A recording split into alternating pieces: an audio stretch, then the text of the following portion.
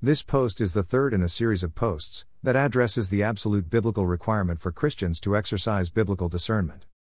Bear with me while I quote 6 scripture verses, 3 from the Old Testament and 3 from the New Testament. 2 Samuel 23 1-2 NASB. Now these are the last words of David. David the son of Jesse declares. The man who was raised on high. The anointed of the God of Jacob. And the sweet psalmist of Israel, declares. The Spirit of the Lord spoke through me. And His word was on my tongue.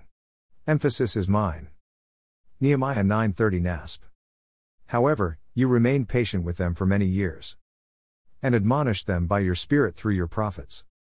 Yet they would not listen. Therefore you handed them over to the peoples of the lands. Emphasis is mine. Zechariah 7:12 NASB.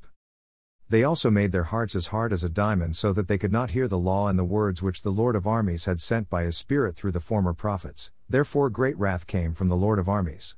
Emphasis is mine. 2 Peter 1:20-21 NASB. But know this first of all, that no prophecy of Scripture becomes a matter of someone's own interpretation, for no prophecy was ever made by an act of human will, but men moved by the Holy Spirit spoke from God. Emphasis is mine. John 14:26 NASB. But the Helper, the Holy Spirit whom the Father will send in my name, He will teach you all things, and remind you of all that I said to you. Emphasis is mine. 2 Timothy 3:16-17 NASB. All Scripture is inspired by God and beneficial for teaching, for rebuke, for correction, for training in righteousness, so that the man or woman of God may be fully capable, equipped for every good work. Emphasis is mine. There are obviously many other scripture verses that could be quoted, but these 6 should suffice to establish the claims of the uniqueness of the Holy Bible. Yes, I did use the word claims.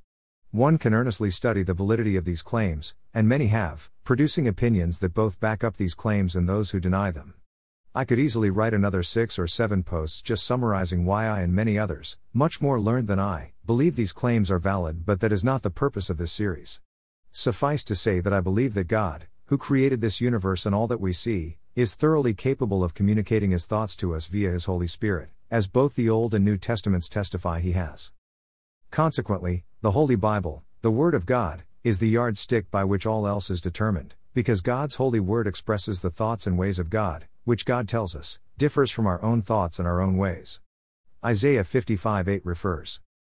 It should be noted that we have also been given, within God's holy word, the witness of His only begotten Son, Jesus, the Anointed One, the Messiah.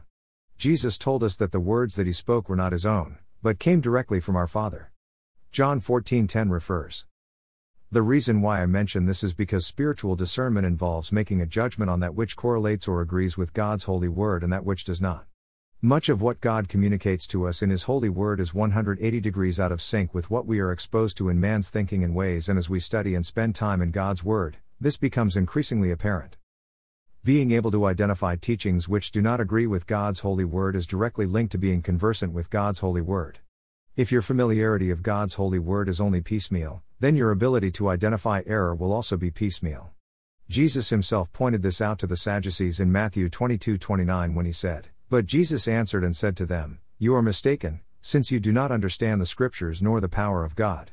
The KJV puts it this way, Jesus answered and said unto them, Ye do err, not knowing the Scriptures, nor the power of God. Learning how to avoid making mistakes or making errors in judgment is what spiritual discernment is all about, and the vital element in avoiding those mistakes and errors is having more than a superficial knowledge or understanding of Scripture. Today, in our society, being critical at all is viewed by far too many as being overly judgmental. Obviously, we do need to be aware of our own shortfalls before we are critical with others, but most of those types of judgments have to do with how we treat and how we react to how we are treated by other people. When it comes to the gospel of Jesus Christ and the doctrinal truths of Christianity, we are indeed admonished to be critical. Consider the words of the Apostle Paul when it comes to making a judgment on the gospel as recorded in Galatians 1:9 NASB. As we have said before, even now I say again, if anyone is preaching to you a gospel contrary to what you received, he is to be accursed. Is Paul being judgmental? Yes, he is, and with good reason. Do not confuse being judgmental on things which can be overlooked as opposed to those things which cannot be overlooked, because they are not one and the same. More to follow. Worthy is the Lamb. Blessings.